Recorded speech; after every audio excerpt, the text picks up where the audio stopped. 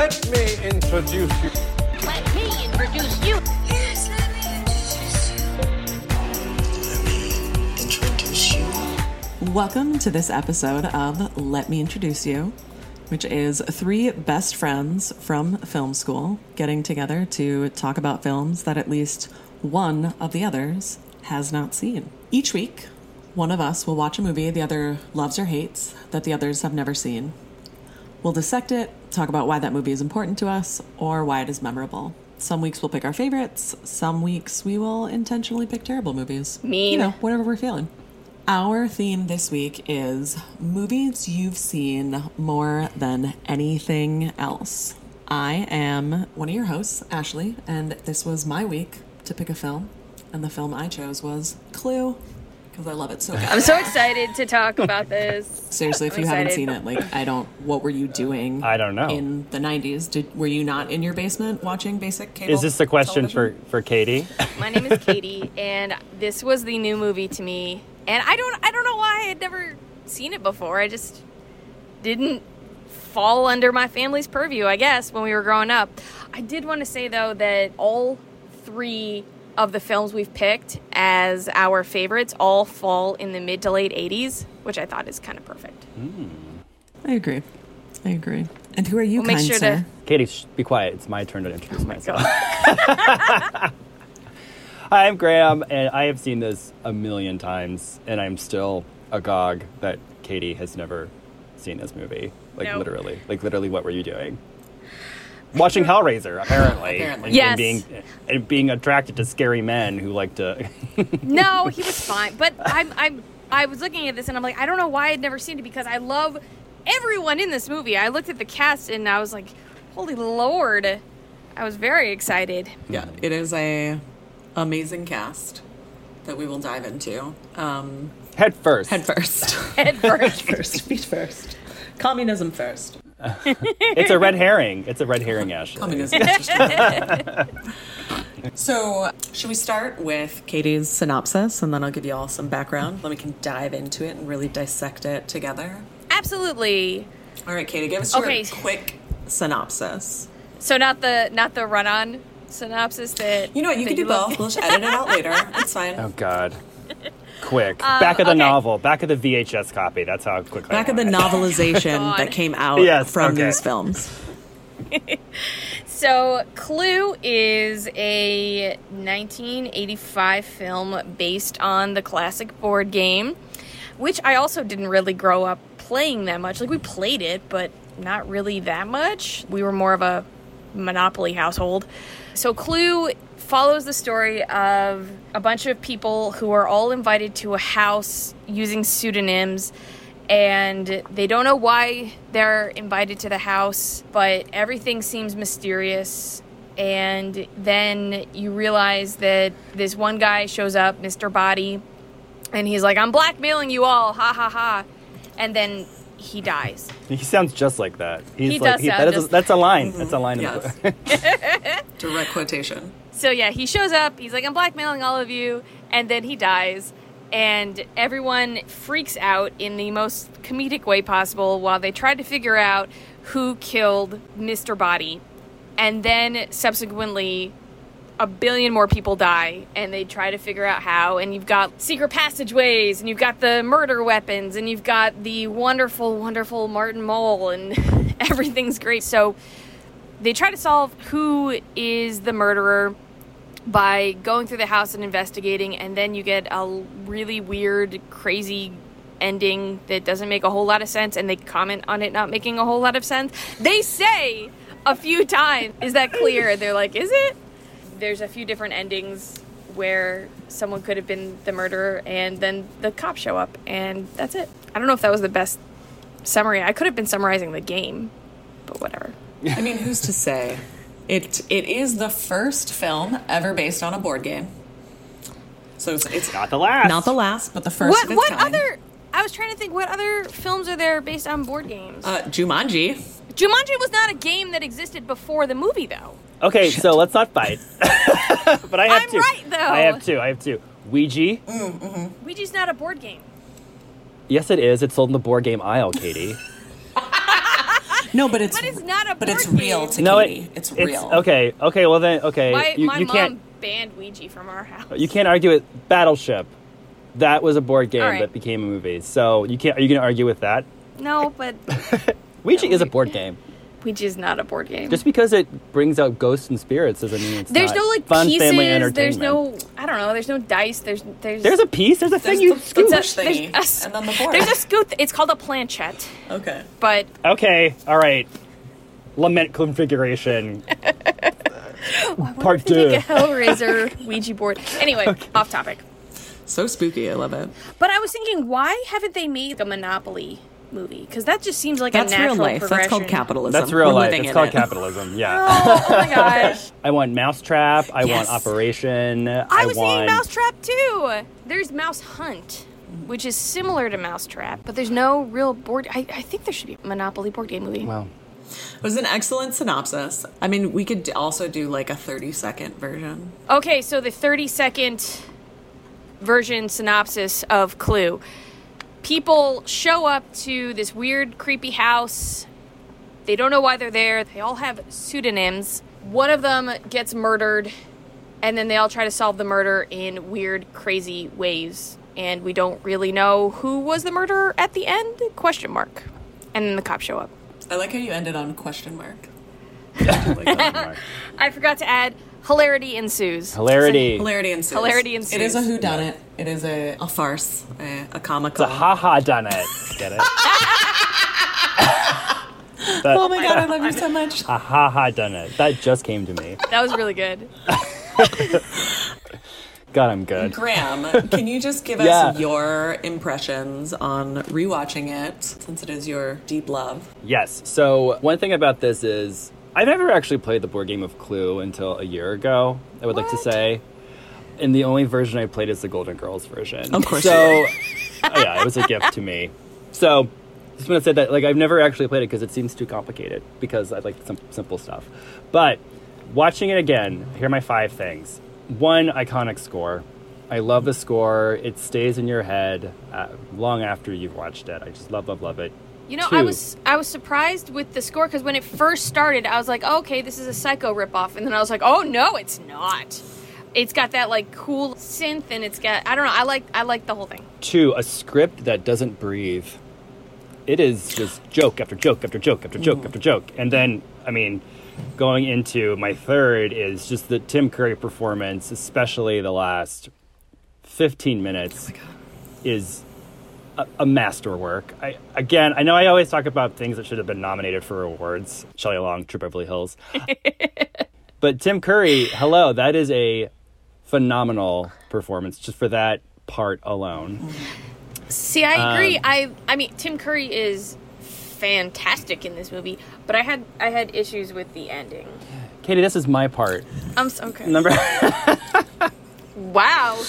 Number 4, phenomenal women. The Yes. women in this movie that I would love to dive into a little bit. But Eileen Brennan, Leslie Ann Warren, Madeline Kahn, the cream of the crop of comedic actresses. And the 5th is I wish it was a little bit longer. Mm-hmm. I always think it ends very quickly. Like, oh, we solved it. I'm like, did we? Did we solve? Mm-hmm. But it's just one of those things that rewatching it, and Ashley, we've talked about this, like you can recite the entire movie. It's like you know this movie beat by beat, but every time you watch it, it just brings you a lot of joy. And like, what a cast. And you can tell they're having a ball making this movie. I wish it was one of those movies that had like a gag reel that I could watch. I know it's probably like before the time of gag reels, but I really, really wish there was a gag reel to this movie. Mm-hmm. Yeah, I agree. It's fantastic. I was so glad we could introduce you to this, Katie. Welcome. Thank you. Ashley, why do you think it's your most watched movie? Okay, so I am the youngest of 3. I have 2 older brothers, and so I was always Graham, they can't see you. I know, I was giving Ashley props because I'm also the youngest. You were raising the roof, you nerd. Yeah. And so I didn't get a lot of choice over what we would watch together. Like when it was the 3 of us, they always determined it. And my oldest brother works in film still, like loved it since a kid. So it was just whatever Justin wanted to watch, right? And so As a kid, I would sneak down into our basement where we had another TV, and I would watch a lot of TV by myself, and I would watch a lot of stuff late at night. I think that's why I had sleep issues for so long. But I would literally go down and watch like basic cable and Comedy Central and Nick at Night. And so I kind of like discovered this movie on my own. I don't remember the first time that I ever saw it, but I do remember that it would be repeatedly on. And so I would just watch it again and again. And I think part of the reason why I loved it is that it's fast-paced. And I like that because my dad and I would watch some like Bogart and Bacall movies and just like that quippy back and forth, which laid the foundation for me loving things like Gilmore Girls and Marvelous Mrs. Maisel, right? And it was also risky, but still appropriate, right? Like you don't actually see anyone murdered. There's not a lot of blood. Sex is alluded to, but never really done. So as a kid, it enters you into that without overexposing you. And I was a very sensitive kid. That's a good way to put it, yeah, because what is this movie rated? Is it like PG-13? It was PG. PG, oh, because PG-13 didn't exist by that time. It did. It was brand new, though. But yeah, because I think the movie that made it PG-13, them realized that they needed to make it, was Indiana Jones and the Temple of Doom, which was a year before. So this was around when they were making the PG-13. Gotcha. Yeah, because I was like, the boobs in this movie don't quit. And so I was wondering if, I was like, would it be PG or PG-13 today? But yeah, that's a really good point about how it toes the line to violence and sex and the jokes. And there's very little swearing, if any. So it's a good point, Ashley. Thank you. Yeah, I think I also I liked that as a kid, I got some of the more obvious jokes and the puns. Like, it also laid the foundation for me loving puns. But as I got older and learned more about the world, then I would get the next level of other jokes so that it kept being something fun to discover. And I remember going to college being like, I love this movie. I brought my DVDs. Remember when people owned DVDs? Oh my God, yes. And there was that experience, like the first year of college, where you're so desperate to make friends. And it seems like, oh my God, we're so getting along, this like fast friendship. And if I didn't trust that I really was going to get along with this person because I was looking for like genuine connections, I would ask them their opinion of Clue. And that would be like a test of friendship. Like, have you heard of it? And then once we watch it together, do you like it or not? Because if you don't, then you don't really get me. So how often would the latter happen? Did that happen with you? I think most of the time people were like, oh my God, yes, I've seen Clue, it's so great. And then there were a few that were like, no, they didn't really like it. And I was like, what's wrong with you?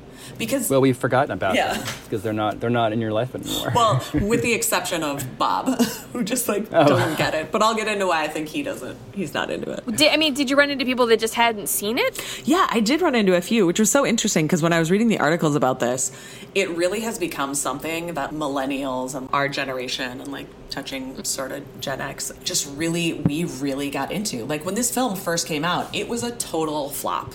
Just failed. Really? Graham, you probably know the exact numbers. I don't know where I wrote them down. 14.6 million. Thank you. Yes. Adjusted for inflation, and 34 million. I love you so much. That's like one of my favorite things about you. I love it.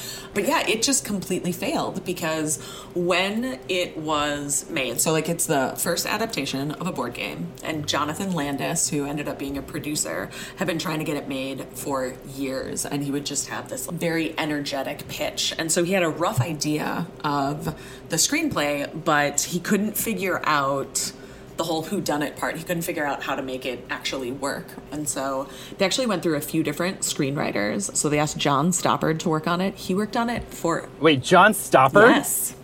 Oh my God. Yes. He worked on it for a year before he gave up and returned all the money that they sent him because he was like, I can't. Wow. And like when he was interviewed for the 30th anniversary, he was like, I don't remember working on that. I mean, sure, that sounds like me, but no, it like made no impression, apparently. And then they asked Stephen Sondheim and Anthony Perkins to work on it. Right? Graham's like looking at it. What? Okay, wait, the Sondheim was involved in this for a portion? Wow, okay. So they asked those two. My little gay heart just like exploded. Right? They asked those two, but they asked for like an outrageous amount of money, and they couldn't afford it. So then they asked British theater and TV director Jonathan Lynn. And so Jonathan Lynn was like, do I really want to work on this? But they offered to fly him first class to LA for the pitch. And that was the reason why he said yes, because he hadn't ever flown first class, and he thought this would be a good opportunity to do it. That's wow. I mean, Wait, I'm still just gobsmacked about Sondheim. That and Anthony Perkins. Mm-hmm. That is insane to me. Well, I mean, Sondheim had Merrily We Roll Along bomb on Broadway around that time, so he should have taken it. Graham, I know you were like, I wish it could go on longer, and to me, when we talk about the ending, I feel like the ending does fall apart. I do like that they have various endings. Going into watching this movie, all I knew about it was the cast was great, and I knew that there were different endings. So when I was watching it, and you had the one ending start, and I was like, oh wait, I thought there were different endings, and then I was like, it starts to go into other endings. So those are the only two things I knew about it going in, but it did feel like it fell apart to me at the end. Yeah, and that kind of like, I was really intrigued because when I was watching it, the home video version, the basic cable version, would just show all three endings. But the idea when it was released is that there were three different endings, A, B, and C, and then a rumored fourth one that was shot that nobody actually knows what it really was. And you would have to go to different theaters to see different endings. But the studio, when they were talking to critics, because critics got to see all three, they had a miscommunication about which ending meant which. And so when it was advertised in newspapers and would say like A, B, or C, they didn't know which one it was. So critics didn't really know how to promote it. And so I think that was part of like a huge part of the failure. The articles that I read said that audiences were so confused they just ended up not going to see it at all. I mean, and also a damn shame because Madeline Kahn gives an amazing performance and one of the only improvised parts, and like you might not have ever seen it. Yeah, while a film like this today probably would be filled with improvisation, they stuck really close to the script. Really? But her Flames speech, which is improvised, was in one of the endings. So, like, you go see it, and a large portion of people didn't know about that scene because you had to go to that specific ending to see her make that speech. That was really funny. That was one of the jokes I was watching when she does the flames part. I started losing it. It's straight up, to me, it's iconic. And now, whenever I'm incensed online, that is the gif I use of just the flames, breathless, heaving.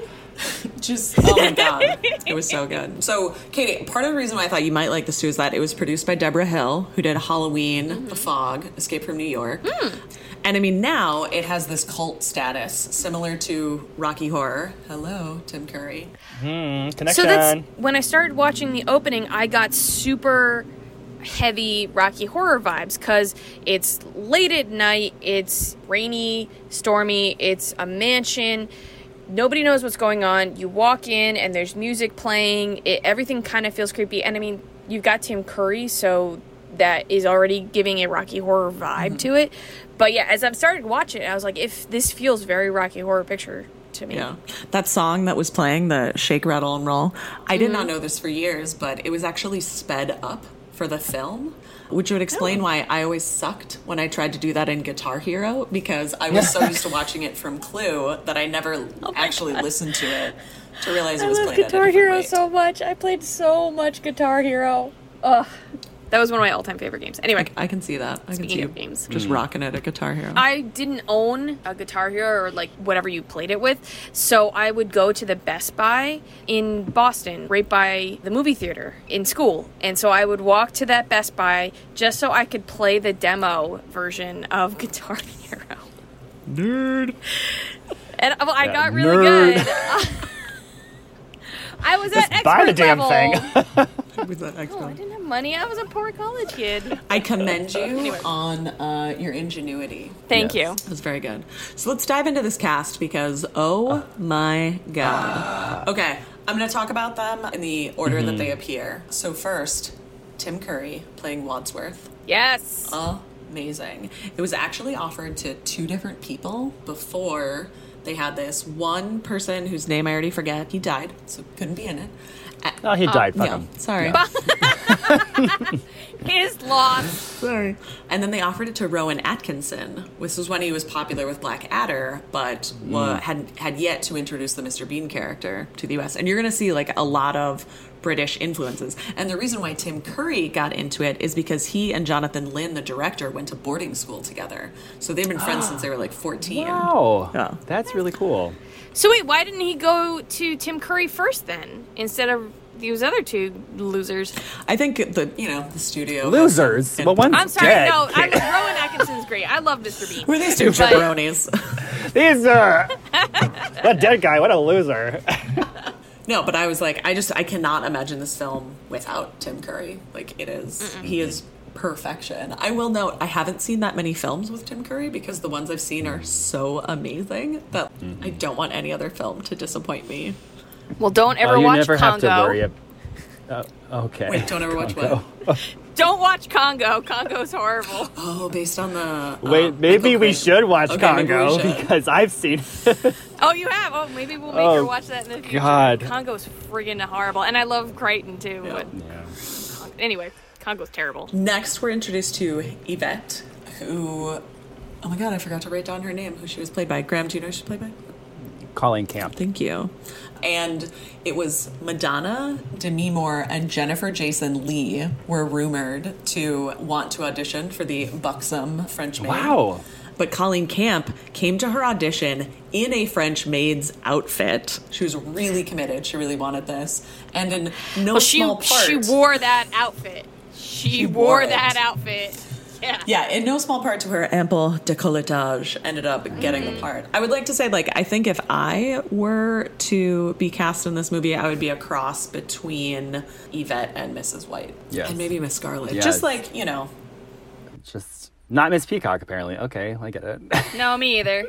No, I'd either be Yvette or maybe Miss Scarlet, I guess. Colleen Camp is an interesting actress too, because I think of the main cast, she's the one that, I mean, she did bit parts a bit before and after, but she never really took off. Yeah, I was going to say, she's the one I don't recognize, you know. She has a part in Apocalypse Now. She was in Valley Girl, playing this Bohemian I love Valley mom. Girl. Oh my god, She's in Valley Girl. We should She watch plays Valley the main girl's mom, like this earthy, crunchy Bohemian mom. So, and she's she's very much a hippie in that movie. And then I think this is what came after that. So they're very different performances. Yeah, it was Yvette and Mr. Body that I was like, how did these two wind up in a cast that is of this caliber? And then I was trying to think, am I looking at the cast backwards? So at this point where they were, because I was also thinking, I'm like, you know, you got Madeline Kahn, you got Tim Curry, you got Martin Mull, these people who it seems if you were to approach them and be like, hey, would you want to be in a movie based on a board game? I don't know if they were at the career level that they're like, no, that's ridiculous, or sure. I was surprised that such a high caliber cast was put in a movie based on a board game. I mean, if you really want to sell it, right? You want to make it happen. Exactly. I'm thankful. Very true. Exactly. No, it's Very funny. true. So pretty much everybody else is these well-known or established actors or actresses, but Mr. Body was played by Lee Ving, who was the front man for the band Fear, which was huge at the time, and the studio really wanted him. And Jonathan Lynn was like, well, I said no to so many things. Okay. Or was it Jonathan Landis? Sorry, when you have two Jonathans involved, because Jonathan Landis ended up not being able to direct because he had another project. So that's when they brought in Jonathan Lynn, and he stayed on as executive producer. But yeah, you've got Colonel Mustard, Martin Mull, later of Sabrina the Yes! Teenage Witch fame. Yep. Oh, I saw Gene Parmesan Gene Parmesan? Who's G? What is that? from Arrested Development. Oh, yeah. Oh my god, yeah. Relax, Katie. No, I was like, as I'm watching it, I'm like, it's Gene Parmesan. Yeah. Mrs. White, Madeline Kahn.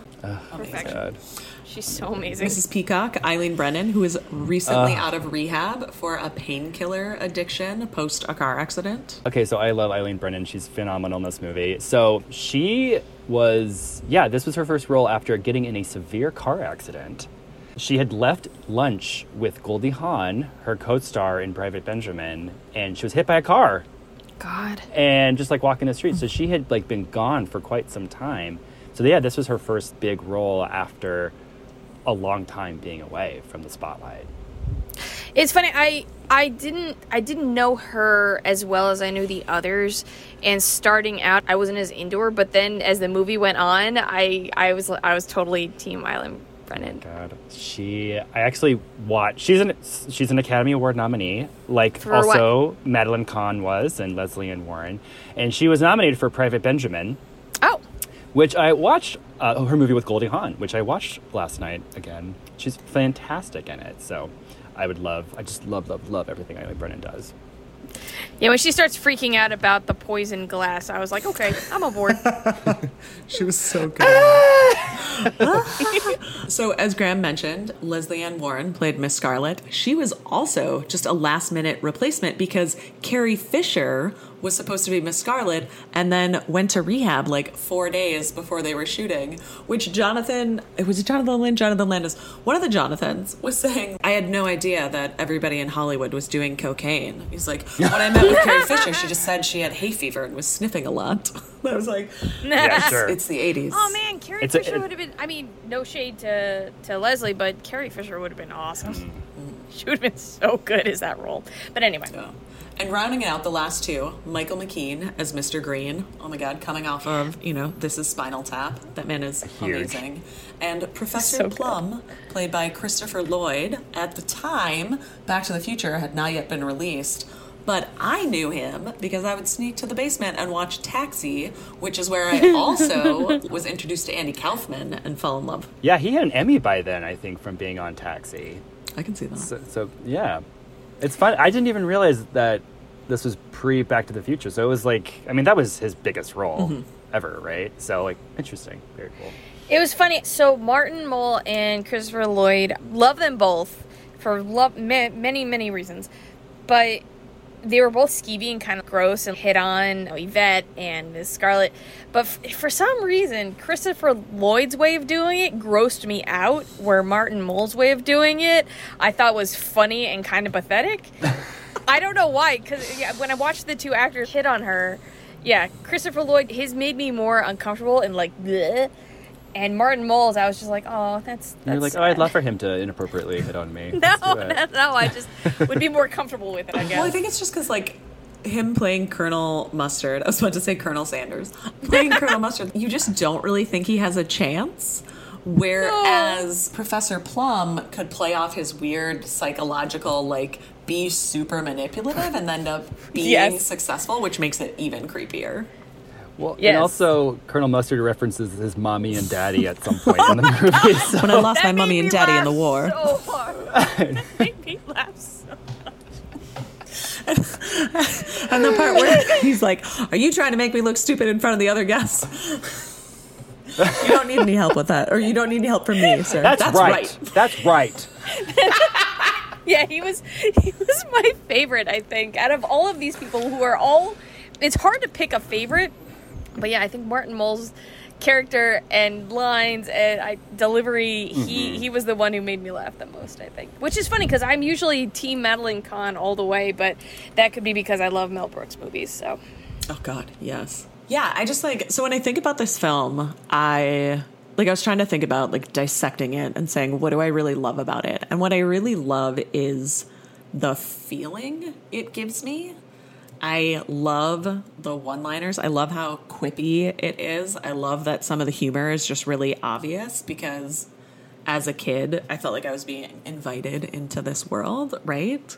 But it was fucking hilarious. Like, I was watching it last night again and just guffawing out loud. And like, maybe I'm an easy laugh, but it was the timing and everything is delivered so well. My favorite sequence in the movie, where I think everybody is just firing on all cylinders, is after dinner when they all go into the study and Mr. Body has arrived and he's basically like having them reveal all of their secrets, like why they're there. And they're all like, the amount of jokes in that 10-minute scene is incredible.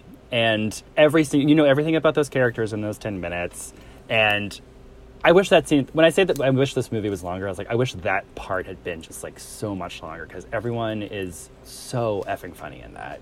Yeah, it's just like, I totally so agree. On. And they talked about how when they were filming it, it was a very fun environment to be in, right? And everybody had to like keep up with that fast pace. And so I think it was like Christopher Lloyd and Michael McKean would like joke in between takes, and Tim Curry would just look over at them with this like death stare because he has so much of the exposition. He has so much to memorize. And you're just like, ugh. I read, just in talking to your point, Ashley, about like the fast-paced dialogue, I read that one of the Jonathans made the whole cast watch His Girl Friday, Yes. which was a screwball comedy from 1941, which is just similar to this, like so much fast-paced dialogue. And he said, "This is what this is going to be like." Job well done. Job well done. I thought the pacing was really tight. You know, the story moved along at a great clip, and nobody overshadowed anyone else, which was really nice. I thought as an ensemble cast, you know, there wasn't any, because it easily could have been a character like Ms. Scarlet with all her innuendos and that line where she's like, "I'll eat anything." I'm like, oh my God, I love all the jokes. But nobody, it seemed like a team effort, you know? And I also think that plays into the end when you start to lose track of how many characters there are, because you want to know, like, oh, is one missing or is one not where they're supposed to be? But because it's such an even keel, nobody outshines anyone else, it's hard to keep track of where everyone is. Yeah, who the murderer or the murderers are, like, it doesn't really matter. Who cares? Like, you're just here to have a good time with these people. Yeah, for sure. And I think that's what lends it to so many rewatchings, because when you are watching the different endings, you're starting to think, is this one plausible? But wait, who is missing? Wait, were they actually missing? And so to me, that is also where a lot of the art comes in of the filmmaking, of how did they weave that, how did they shoot that, and how do you get so caught up in what is happening that you're not paying attention to who isn't there. Like, you're not figuring out the whodunit really early on, where you're like, oh, yep, you totally just telegraphed the whole thing. Now I'm just completely out of it. That was it for me. I didn't, as I'm watching it, I wasn't so focused on trying to figure out the mystery. I was more focused on what jokes were coming next. Yeah. So that was really enjoyable. As someone who, all three of us read a lot, so I know that when we watch whodunits, your instinct to try to figure it out ahead of the character, and I was not focused on doing that at all here. So this was, I don't know, I've probably seen this over 40 times. I don't know, because as Ashley pointed out, it was on Comedy Central constantly. So it was always on. But I never noticed this one part in the movie. There was one of the endings where Mrs. Peacock is the one who's murdered all the people. There's a scene where they're all eating dinner at the beginning, and Mrs. Peacock is eating it. And she's like, "Oh my God, this is delicious." You know, and she turns to Wadsworth. And as she turns, Wadsworth intentionally blocks her view of the cook who's right behind her in the kitchen. And I had never noticed that before. I'm like, well, okay, they were setting that up, that particular ending, with that scene. So I'm wondering, like, if I watched it again with the lens of Miss Scarlet, would I see things that Miss Scarlet intentionally did? But doesn't that mean Wadsworth would have known all of this stuff at the beginning? But at the end, where he's basically detailing everything that's gone on, like he knows it all anyway. Yeah, that's true. Because it also relates. So I have never noticed that, because again, there's so many times I watch it, I just get caught up, right? Even when I knew we were watching it and I needed to be more observant, but I also just needed like the warm hug that this film provides because pandemic. But in every single ending, he will always say to Mrs. Peacock, he's like, "And though monkeys' brains, while popular in Cantonese culture, are not often to be found in Washington, D.C." I love it. Graham's mouthing this along at the same time. Is that what we ate? Right? And that's one of my favorite parts. There's a local small film house in Minneapolis, and they will often show like older films. And so Bob he got tickets when they were showing Clue, and I mouthed words through the whole thing. And I was in this tiny theater filled with people who love the movie as much as I did. And like, that is what I really love about just life and art. Something where it becomes individually meaningful for you, but then you can go experience it and you're surrounded by people who have the same like love of this thing that you engaged with individually. It's that collective individual experience, like when you go to a really good show. Yeah, it's like all these people also were young kids in the 90s where this was on TV constantly, and they were watching it just as much as you were. You know, that is fun experience. I wonder why it was played on TV so much. So, like, Graham, when we talked about True Beverly Hills and, you know, with Clue, you both have mentioned that it was on reruns all the time on Comedy Central. But if it was, both movies were flops in the theater, I wonder why Comedy Central or whatever cable network those movies were on repeat on would play it so much. Well, I wonder if it was good. I was going to say, what I was reading is that it was really cheap to not syndicate, but it was really cheap to put on, and so they could fill with later night content and not go off the air, right? Because that wasn't a thing anymore once we were in the 80s and 90s. Right. So That's a good point. yeah, I also love the little pieces just throughout the films. Graham, you pointed to that thing, but I also love some of the recurring gags. So like after Wadsworth steps in the dog poop, you'll notice that a number of the guests, there's that over-exaggerated sniffing sound, but that carries throughout. Mm-hmm. Or I love the part when Colonel Mustard comes in and Wadsworth closed the door and he like turns around to ask him a question and just gets bookcases right in his face. Just like these little tiny gags. Everyone but Mr. Green stares at Yvette's cleavage, and I was like, yes, he plays his part as a homosexual man. So like he plays it to that final part, right? Never letting up. Or when they're all in the study and they're going to sit down and Mr. Green is trying to sit, but everyone just takes up his spot. I was like, oh my god, I love this so much. Did you notice that Miss Scarlet rarely sits in this movie? And the reason is that her dress was so tight she couldn't sit down. So they had to have her lean. Because the costumer wanted it to be true of the time period, which meant corsets and boning. So she had something called, it's like a lean away or a lean to or something. And so it's essentially had these armrests that you could lean on, but she couldn't sit. And so like everybody in between takes, they would go into the billiard room because almost all of the set was built in. There was only one, I think it was the ballroom. It was the only thing that was ever shot on location. Yeah, and so she would just be leaning because she couldn't play with everyone. I think one thing that we haven't touched upon is that this is a period piece and it takes place in 1954. And one of the things that there's lots of talk about McCarthyism in this. It's showing in the kitchen. Yeah, right. And as a kid, I was like, and like communism is a red herring, as said several times. And when they mentioned J. Edgar Hoover as a living thing and not as the butt of as a joke, I was like, whoa. Yeah, and it's just like as a kid, I was like, yeah, communism is a red herring. Like I didn't know anything about that crap. I just see little Graham walking around his house. Did you know? I think that's also part of why it landed so well in our generation, because we didn't experience any of that, right? We didn't experience any of the Cold War. Like, we were babies with no memory.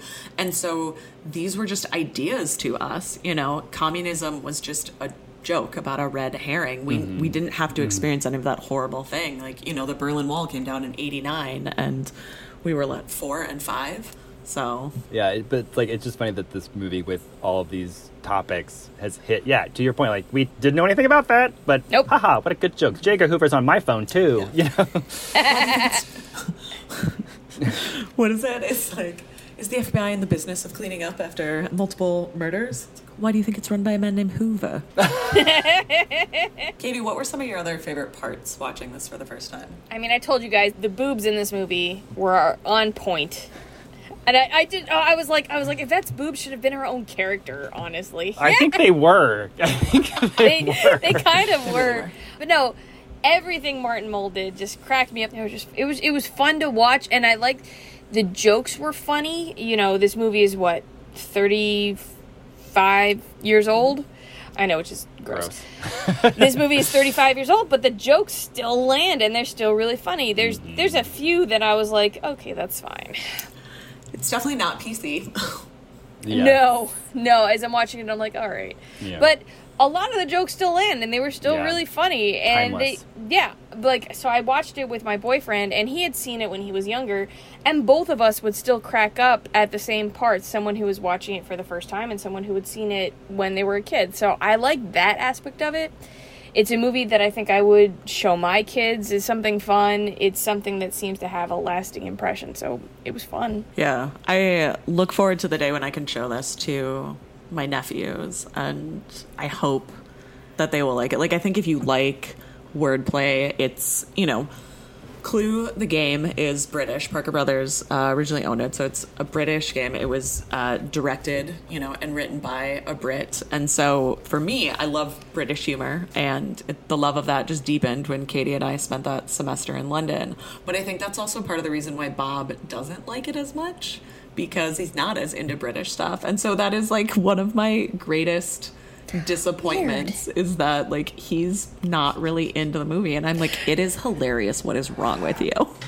So if you met him in college, you yeah, wouldn't that have was passed your the litmus test. Deal test, breaker. and you, God, I mean, he failed two Wow. of my he failed 1.5 of my litmus tests when we were first dating, but like somehow had enough other shining characteristics that we're still together years later. There you go. I mean, also maybe I lowered my standards as I got older. I don't know, guys. I don't know. Ooh. higher standards. Yeah, I just feel like He reads. It still stays really good to me. I don't like to mainline anything like back to back to back. Graham, I don't think now as an adult I would watch it like you did Troop Beverly Hills like every afternoon, but I think I probably would have as a kid. with your Clamato juice. Excuse me, that was like 20 years ago when I did that. I mean, I'll do that to songs. Though I would love to get a Clamato juice right now. That sounds great. Gross. I'll send you some. Have you had? I'll send you a pack of Clamato. I'll give you my juice. address.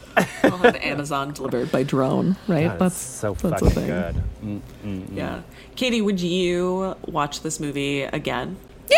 Yeah, definitely. I'll watch it again. It seems to fall in that same realm of movies that I don't know if it would be my first choice if I wanted something funny and comforting. Like, I might go to a Mel Brooks movie before I go to one of these. Like, I might put on Blazing Saddles or Young Frankenstein or whatever if I want something in that same vein. But I would definitely watch it again, yeah. I will say the only thing, and it's not about the film, but the only thing that annoys me is, so this is currently available on Amazon Prime to watch for free. And so for a long time, my DVDs were packed up back at my parents' house in the suburbs. And so I would just watch that. And starting when I was a teenager, what was it, like 12, 13 or something like that, I started watching everything with closed captioning. And what really annoys me, and I notice this a lot, is for a film that is so important and so quippy and so back and forth, on the DVD, the closed captioning is off.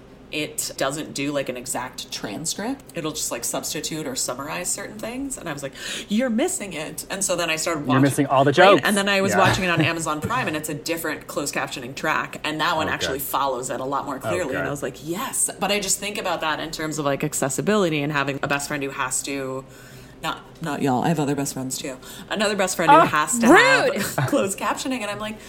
what the fuck, man? As somebody who worked in a post house and we had to preview and edit closed captioning tracks, I was like, what the fuck? What is wrong with you? So it's my only complaint. I'm a big fan of subtitles watching a movie. I love it. My partner hates it, but I'm like, I love reading it. I love reading my movies. Can we talk about the ending a little Let's bit? do it. Okay. Which one? Well, so I was fully on board with this movie. I thought it was great because I could not figure out who done it, which Ashley, from what you're saying, it sounds like the writers couldn't figure it out either. But so I like the idea of the 3 endings. That part with Tim Curry, while a fantastic performance where he goes through basically the entire movie extremely fast, the characters wind up saying, get on with it a few times. And that's kind of how I felt too. I'm like, I almost wish Tim Curry would have been, when you play the board game, you're like, it was Colonel Mustard in the library with the candlestick. I almost kind of wish that it had that same, if Tim Curry's like, I know who did it. It was yada yada with yada yada and yada yada, and here's why. So the ending felt really convoluted to me, and with him going through all the previous parts of the movie, I'm like, yes, I know this. I just watched this. I've been here the whole time. Just tell me who did it. So if instead Tim Curry was like, this is who did it, this is why, but then you had 3 different instances where it technically could have been any of the people here, that I thought that would have been great. But that was the only part where it fell apart for me, was because I was like, okay, I've seen all of this, just get to the point, because the characters even wind up saying, just get on with it a few times. And you both are mad at me, but I don't care. No, I disagree. I think you miss out on so many jokes, so many Wrong. physical humor. I Disagree. I respectfully disagree with All right, you. that's I really think so. I think it's a little bit harder when you watch all three back to back, and if you're watching this as an adult, and you're like, okay, I get it, I get physical comedy or whatever. And I think as a kid, I hadn't really seen a lot of physical comedy, so being able to see that again, and I'd never seen a film that almost made fun of itself with the like, get on with it. And I think that's what takes it to that higher level of farce, right? There's like comedic whodunit and everything else, but that to me really tips the scales into like a full-on farce. And so I wouldn't want that to be missing, but I totally see that interpretation for you, because it is a lot of exposition, it's a lot of explaining it, but yeah. And I get, like, as I'm watching this, it feels like a Looney Tunes cartoon, it feels like a Marx Brothers movie, it feels like an Abbott and Costello, so I get it. And that could be just Katie watching it in 2020 as opposed to Katie watching it when I was a kid or when I was growing up. But yeah, I think there's certain things we forgive more as kids or that we've never been exposed to. And so then we're just like, oh my God, this is amazing. I remember being in film school and people talking about certain things or doing whatever, and I would like watch an older film and I'd be like, yeah, whatever, that already happened. And it's like, no, that's the film that established this. You know, and having to come at it from like different points of view, because now so many films are just like super fast paced, you know, like a lot of commercial films are just very quick, very get to the point, you know. And I think we get so Get on with it. We get so conditioned to that, right? I found that even when I haven't been watching as many movies or films lately, and yes, they are different. I'm a snob. But with watching TV, and then I'll go and watch something more artistic and that's a bit more layered, and I'll realize that I'm out of practice and that I'm missing key things, and then I get mad at myself because I'm like, spent all this time and money getting a fucking film degree and you can't even figure this shit out. Like, I was watching The Watchmen and I was like, this is really good, but fuck, there's shit that I'm missing and I'm so mad. Yeah. Similarly, Ashley, like, I think we were watching Watchmen, and you need to be focused on that show. You need to not be on your phone, and something would happen. I'd be like, what's happening? And Brandon's like, if you didn't have your phone in your hand, you would. Yeah. If we're watching something and pulls his phone out, and I'm like, you just 5 minutes, just put it away. I am the phone person in my relationship. Bob is like, can you just not? I'm like, I don't... but I haven't touched it. But I'm looking up the movie. I'm looking up facts about the movie. So when the part comes up, I can be like, did you know why that happened? I'm just like, but social media is happening. Yeah. Oh, I meant to ask you this. Was there wasn't a maid or a butler or a cook in the game, right? Not that I remember, no. And there was never, like, the way that they brought this to creating a actual story to it, because the game doesn't have a particular narrative other than, like, somebody died, figure it out, right? And, like, y'all mentioned playing it. I don't think I really played Clue as a kid. My nephew has the Harry Potter version of Clue, and I'm like, do people end up dead or just, like, hexed by a spell? I'm very curious. No, they had to insert the blackmail, and so that's why they placed it in 1954 and had the trials going on in the kitchen with the cook, so that became more of a through line. I see. Yeah, because the cop showing up at the end, I was like, what is... Yeah, when that one guy came as a missionary, I was like, this is weird. I hope he comes back as something else. Howard Hessman from Head of the Class. Oh my God, yes. Can I just say that the Golden Girls version is there's no murder, obviously, it's who stole the cheesecake. That's great. Well, it was a fun romp, or as we coined on our trip to Seattle in, what was that, 2014, 2015? It was a goddamn delight. 2015. It was a goddamn delight. It was. I'm on board with this movie. Yes. I liked it. Are you on board game with this movie? I'm on board game with this movie. Nerds. Yes, I thought it was super fun, with the A+ cast of characters and comedians, and enjoyed it very much. Thank you for the recommendation, Ashley. Love it. Warms the cockles of my cold black heart. Cockles? Oh my goodness. Grant, read a book. Gosh. I'm blushing. It's funny because there's other movies that, yeah, of course, the movie I picked was Hellraiser. That wasn't one of the movies I grew up watching. It was just one of the movies that I've seen the most. But when I think of movies that you quote all the time as a kid, I think Wayne's World and Tommy Boy and these things that when you watch them, or even if you just hear a little bit of a joke that could be possibly connected to something, you just start cracking up and warming up inside because it not only reminds you of this movie that made you laugh, but of when you watched it and like who you watched it with. So now we'll get to share that experience with all of you. I love that. I've never seen. I have not seen Tommy Boy. Okay, we need to put gay. that. I'm gay. Okay. Excuse me, Tommy Boy. Give me a break. Oh God, I love That movies. We can add it to the list, little but like, coat.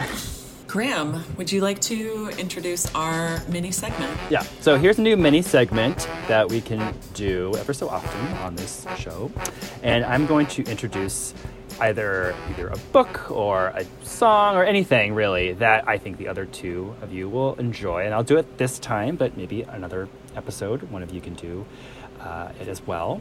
A mini Let Me Introduce You. A mini Let Me Introduce You, and mine is a book called My Best Friend's Exorcism. It is by author Grady Hendrix, and this was introduced to me by my friend Josh. And the reason I am recommending this is, one, it's horror that I think Katie is going to gravitate towards. And Ashley, this is also 80s nostalgia. Lots of great references, so I think both of you would really enjoy it. Basically, it's about two girlfriends in Charleston, South Carolina in the 80s. Best friends, one's poor, one's rich, and one night they experiment with the drugs. And one of them has a bad episode and starts acting very different. Okay, don't talk about it anymore because I just bought this book. No. I was going to yes. So Graham I think recommended it to me. I Yeah. just bought this book, and that is just the part that I got to. it is easy breezy. It's a fun read. I got kind of scared at certain parts of it, but Katie's gonna be like, Graham, really? But I did, and I think you could probably read it in like a day, but highly recommend it. Super fun read. So check out My Best Friend's Exorcism. It's got a great cover too. It looks my God, very, so it's throwback. very evocative. It looks like an old VHS tape. That font, it is so late 80s, early 90s that when you held that up, I was like, oh, when I go through school libraries and I find books with that font, I know I can weed it because it's Yeah. at least 25 to 30 years old. Yeah. So I'm going to go either find that at my library or buy it from my favorite local independent bookstore. Yes. So I can catch yes. up. Definitely. This is one that you want to own. Just the design of it, you want to own this. yeah, it's not a Kindle book. Yeah. But to segue, we finished our first theme, y'all. Our first theme. Yeah. And we are transitioning to our new theme, which is really kind of Katie's theme. It's horror. Spooky. Yes, it's the spooky horror. season. So it's spooky season. It's October.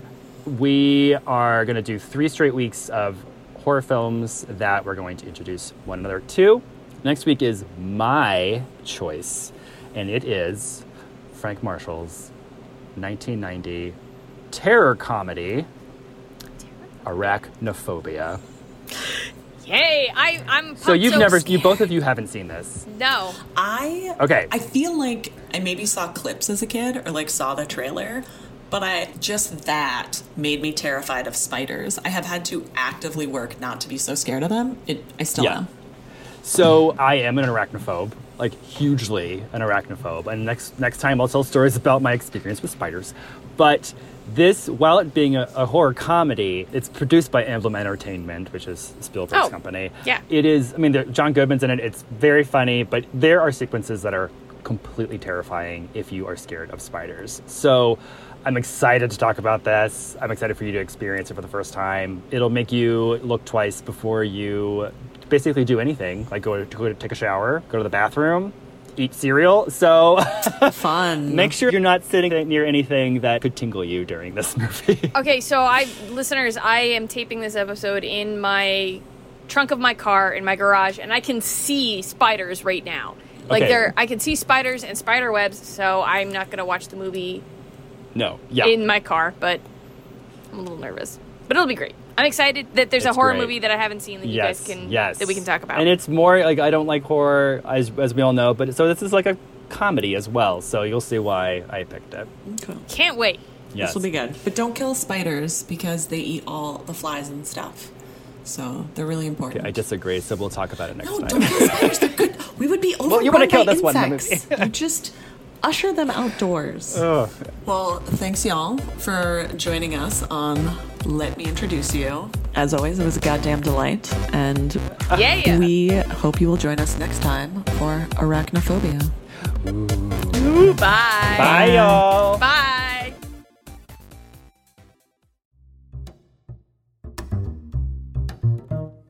Let Me Introduce You is a podcast hosted by Graham Veth, Katie Kubert, and Ashley Crone. Music by Kevin MacLeod. Licensed under Creative Commons by Attribution 4.0 license. Make sure to follow the Let Me Introduce You podcast on Instagram at Let Me Intro You Pod and on Twitter at Let Me Intro You.